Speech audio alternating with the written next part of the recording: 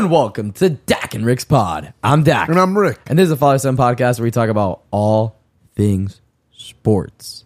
And today, we are back. Football is back. And last week we did sort of a preview show, even though you haven't already played a game. Now we're here, middle of the week. It is going to be a Thursday when everyone listens to this. So, happy Thursday. Almost Friday. Woo! All right, anyways. Can we get a megaphone for that? I don't know if this is going to work. Okay, that was either really bad or really good. Anyways, let's talk some Hurricanes football. Your Miami Hurricanes have just ranked up to number 13th in the nation as they beat Southern Miss 30-7, and they are now 2-0. Any notes on that game before I go into like all the stats? Hit the stats. All right, so quarterback Tyler Van Dyke threw 20 for 29. 253 yards, 1 touchdown, 1 interception. Henry Parrish led the rushing with 97 yards. Xavier Restrepo had 6 receptions, 72 yards. And on defense, Tyreek Stevenson, number 2, had 1 interception. Was there any sacks? There were like 3 sacks. Leonard Taylor, number 56 from Palmetto, continues to stand out as a big body in that defensive line. He had 2 tackles and 1 sack. Well, what do you think about Van Dyke this game compared to the prior game? Definitely a lot more disappointed, as Van Dyke did throw that interception and the offense wasn't rolling as much as it was initially. They were down to Southern Miss at the start of the second quarter, or in like the middle of the second quarter. Southern Miss was up 7-3, which is disappointing. You don't expect that from the 13th team in the nation. Then again, Texas A&M, who we'll talk about later on in this episode, just lost to Appalachian State. So I guess, you know what? We finished, we won. So you can't really complain. And anything can happen in sports and games. But the reality is, what do you foresee? What changes do you think Cristobal will do with Van Dyke as they prepare for Texas A&M? Well, I just don't believe that there will be any change. Well, no, there will be dramatic change, but no change to what happened on Saturday because according to Van Dyke, they haven't opened the offense yet. And what was the need to? You played Bethune-Cookman and you played Southern Miss. Ideally, if you're winning, you don't need to be going crazy and trying to do cockamamie, crazy ideas on the offensive side of the football. You just need to win football games, and they did. Well, do you think that what they're going to do when they say open up the offense is what? Well, I guess do a lot more than sophisticated plays? Yeah, I'd assume. And, like something I noticed on Van Dyke, he always looked at his first read, and he never tried to read the field. And in this game, he was like, I'm throwing it to you, so the ball's going to you, which I've never really seen from him. He seemed like a very good passer. And look, he made 20 out of 29 of his throws. So one interception is nothing. If you it's really nothing, think but against Southern Miss, we it's not that great. But, things happen, and, you have 29 throws. Actually, was it 29 throws or 30 throws? I think it's 29. 29 throws, so and then one of them was an interception. Well, no, yeah, not terrible. You can't be perfect every single game and every single down and every single moment. No, you definitely can't, but kudos to the defense. They only allowed 24 rushing yards. Man, we're abusing about the fact that we have that. And what about our running game? How was our running game? Our running game, 177 yards total. There were 2 touchdowns, one by Henry Parrish Jr., one by Thaddeus Franklin Jr. So you think they'll keep up that motto for the next game against Texas Yeah, I A&M? think they're just going to try to pound the ball, but also the passing game wasn't bad with 268 total yards, 253 of those coming from Van Dyke, 15 of those coming from freshman. Or is he still considered a freshman? I don't know. Number 13, Jake Garcia, who went 2 for 2 in his 1 minute of playing. Right. So, well, the issue that they're going to have is dealing with the crowd next week. Yes, but we'll talk about that in the next segment. We have to keep the viewers listening. And we have some Dolphins to review. So, you want to jump into that? Let's go with the Canes. I know, with the Fins up. Fins up. With the Fins. The Dolphins have started the season 1-0. This is the first time, I think, in 4 head coaches that the Dolphins start 1-0 under their new head coach. Tua Tagovailoa becomes the first quarterback to defeat Bill Belichick 4 straight times and in his first 4 games versus Belichick, I think he becomes the second quarterback to beat Belichick 4 times in a row, and I think that was John Elway. John Elway. No, I know, but I could be completely wrong about the player I'm naming. I remember it was a Bronco. I can't remember if it was John Elway or not. But Miami was just dominant all throughout this game.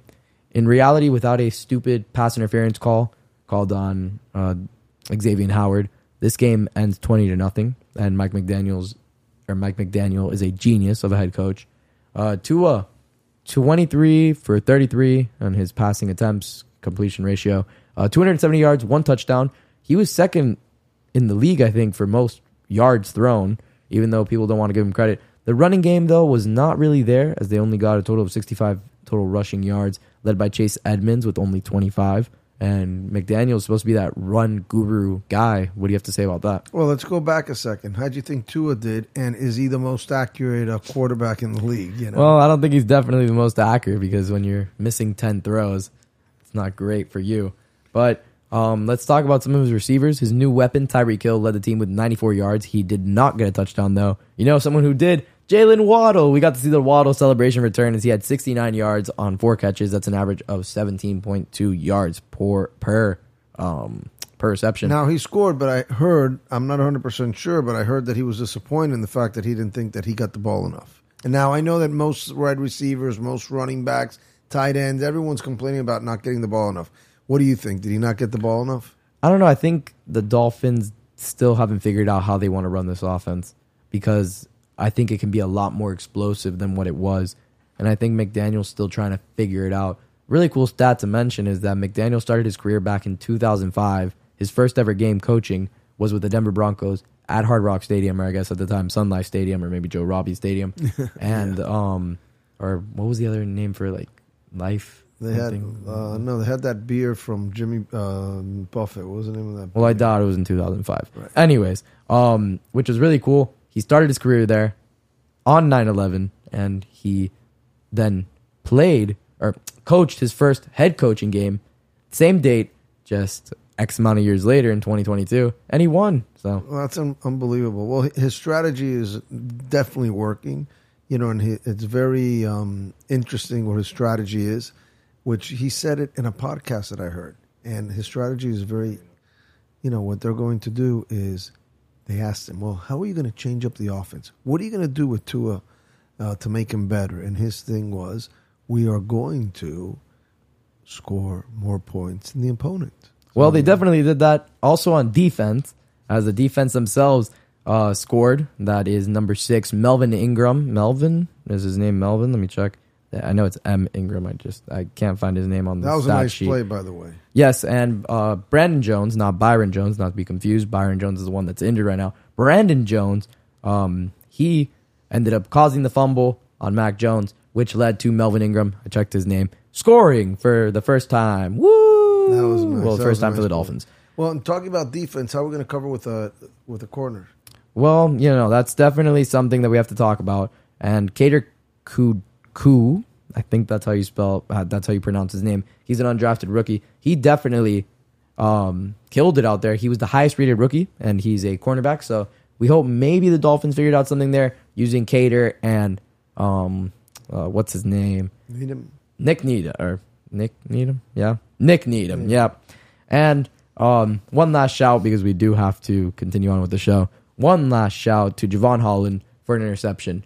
And now I think we're going to end the conversation on the recap and start talking about some future football. Woo!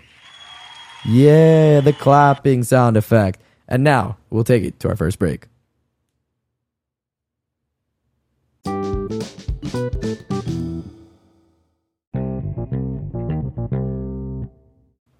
And we're back to talk again. Football. It's pretty much the only thing on our mind these days. And we have some exciting games coming up for Miami. Both Miami teams are on the road. Which one do you want to start with this week? Let's start with the U. All right, the U heads to, now I believe it is number 24 in the nation. Who would have thought? This game was supposed to be the real test of if Miami's back. This might be the test if Texas A&M's even a viable football program anymore. Well, as number 13, Miami, takes on Texas A&M. What were you about to say? I was about to say that, Texas is coming off a big defeat. They're going to be excited. Just lost to Appalachian State, 17-14. So I know they're going to be psyched up. They're going to be riled up. They're embarrassed, basically. I mean, that was a talk. ESPN and all the sports channels on Monday morning, the talk was, hey, look what happened to Texas A&M. They lost to Appalachian. I mean, Every single commentator was commentating. So I know that they have to be very and they paid upset about $1.25 million for them to come play. If you can believe that. Texas A&M paid them to come and beat them. Anyways. Well, the bottom line is they're going to be riled up. They're going to be rowdy. They're going to be ready. They're going to be psyched up. So really, this will be a testament to both teams. It's going to say if that was just a fluke or if they're really not up to par this season. And with regards to the U, it's going to really show us how much Cristobal... If the U is back. If the U is back, what difference Cristobal's make with how Van Dijk is playing, how the rest of... is it a cohesive team? Is it a championship team? Do we move forward? I think that they are. I think they're ready. I think we're going to have a big, big surprise. And the bottom line is that they're going to go away. So they're not even in their home environment. They're in another environment that's going to... they always say, listen... being away doesn't necessarily mean you're going to win or you're going to lose. But when you're at a home game and you're being cheered on and you're being, the whole crowd is there with you, it doesn't hurt. It helps. So let's see what happens on Saturday. Yeah, we will definitely have to wait and see as UM heads to College Station. But talking about some injuries, UM's been dealing with the injury bug. Mario Cristobal has been very, what's the word? Very, I guess... to an extent, secretive on the injuries, but he does say that two key stars, left tackle Zion Nelson and running back Jalen Knighton, took 100% of the reps in practice this week and are full speed for Texas A&M. That is big, having back left tackle Zion Nelson, as the offensive line has struggled a little bit, and Zion is scheduled to be like a top 8 pick, top 5 pick, even some people, top 10 pick in this NFL draft coming up. I believe it is Zion. To be honest, I'm now blanking. I could be anyone, but I believe it is Zion. Let me double check that while you talk about. I think it's that Zion, huge and coming back. Cristobal, I think is he's one of these people that is very goal oriented. They win or they lose. Obviously, they just won. They've won 2 games so far, but he says we're back to work. That's what we have to do, go back to work, because it's a long season. Correction, Zion is the top 5 offensive lineman, so that is pretty big coming back. You're right. Anyway, that's all I wanted to say about Cristobal. And it was interesting. When we were there, Dak, we saw him in the pregame. He was practicing. He was on the field. When I say practicing, I mean he was actively on top involved. Of the offensive line. He was actively involved in coaching. He wasn't on the sideline. He wasn't letting everyone else do it.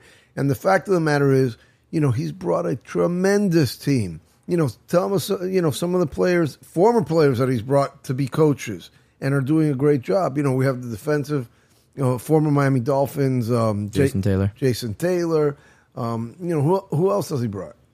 To be honest, I don't fully remember, but he's brought a good staff. He brought in Coach Feld from Oregon with him. He brought in Mirabal with him. Right. Offensive line coach and strength and conditioning coach, 2 very well-respected coaches around the nation, as well as kept on Ed Reed. Ed Reed, that's another one that's been big. That has been big. He's done a lot for the players. And from what I saw and what I understand, a bunch of the former players, including Michael Irving and all those guys, Gore.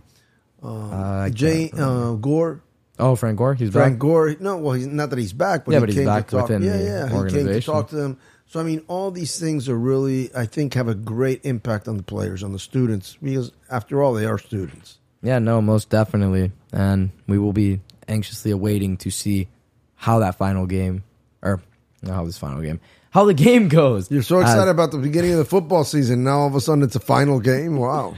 No, this is, well, to be honest, if UM loses this one, it's over. So I don't agree with that. I think that if UM can't prove that they can go into a hostile environment and win, or at least remain competitive, like let's say UM loses 30-0, the season is then over. There's a problem. I don't think the season over. But then there's a problem, and the coaching staff is going to have some hard work ahead of them starting Monday morning. Look, I don't believe anyone should be calling Cristobal's head if they lose this game, and even if it is a blowout because it is his first season, and at the end of the day, he did prove in Oregon that he was able to at least produce conference champions.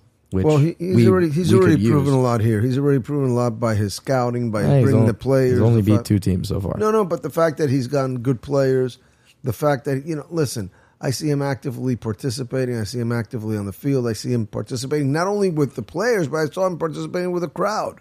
Yes, he's the man. And with all that being said, number 13, Miami, traveled to Texas A&M, and that'll be Saturday, September 17th at 9 p.m., and we will be back here next week with a review on that game. But now, let's move on to our Miami Dolphins 1-0. Woo! I need to get a second clapping effect so it's not the same thing every time. Anyways, now we transition to the Sunday morning. Sunday, 1 p.m., Dolphins at Ravens. Both teams are 1-0. The Ravens, though, didn't have as tough of an opponent as they had beat the New York Jets 24-9 on last Sunday. And what do you see as their strength? What do you see as the Ravens' strength? Well, I was actually going to talk about all the turmoil between the Ravens and their star quarterback, Lamar Jackson. What is the turmoil? Lamar believes he is worth significantly more than what he is being offered, so he's betting on himself. And the South Florida boy, who knows if he's right or wrong, but he's been liking posts of him in a Dolphin jersey. And, if Tua doesn't work out, hey, Stephen Ross, you wanted your guy, you wanted to go get Brady, go get Lamar Jackson. Yeah, but what's going to happen Sunday? Tell us about Sunday. I don't want to hear about speculations. What's going to happen Sunday? I don't know. Is Lamar going to play? Is Lamar not going to play? Well, no, is he going to play to his playing. utmost? Is he really going to be a professional and do what he has to do he's been move his team forward? Yes, he's been super professional throughout the entire process. He just feels like he's being cheated out of money, and Well, but it appears to me that that's an inner problem, and if you're telling me that he's a professional and he's not going to back down, he's going to play, full speed ahead, then that's something that's a side note. No, yeah, he's been great throughout this entire process. And, at the end of the day, it seems like we're going to go into a tough battle because at the end of the day, it is Mike McDaniel's first road game against an experienced coach like Harbaugh. That's definitely going to be tough. At the end of the day. Well, he beat the GOAT. He beat the GOAT last Sunday, huh? He definitely did, but on his own turf. Still, I saw Belichick come at the end to do that, a terrible... congratulatory shaking of the hands. That was terrible, Belichick. Go back. Okay, good call out. But we're turning this into WWE now with promos. But back to what I was saying about, the Ravens. The thing that's so key about their team, which you can't say about every single NFL team, is that no matter how far they push the ball down the field, they can 99% of the time kick a field goal because they have the greatest kicker of all time in Justin Tucker. And, it's such a mobile quarterback like Lamar Jackson. It's a different approach that the defense is going to have to take this week compared to how they took Mac Jones last week. So it's going to be a little bit of a challenge, in my opinion, but I'm sure it's nothing that the Dolphins aren't ready for. Yeah, I think they've probably already saw the film over and over and over again. That's how they prepare, and I think they're going to be ready. Well, one can only hope, as we have the Miami Dolphins traveling up to Baltimore in hopes of staying 2-0 and joining the Miami Hurricanes on a perfect season so far. Who knows? Maybe this is what the Dolphins needed. The guy who's changing the game through math might lead us to the next perfect season. Well, let me tell you, he's done a lot so far. It seems that the morale of the players is very high. It seems that they want to work as a team, and that's a necessity in football. So I think we're on the right track with McDaniel. Most definitely. And with all that being said, thank you so much for listening to this episode of DAK and Rick's Pod. Be sure to follow the podcast at DAK and Rick's Pod. Be sure to follow me personally at DAK25_. Be sure to rate us 5 stars. Anything you want to say before we take it home? Go you, go Fins. We'll see you next week. Yes, sir. We will see you guys next week. Until then, I don't know. See you.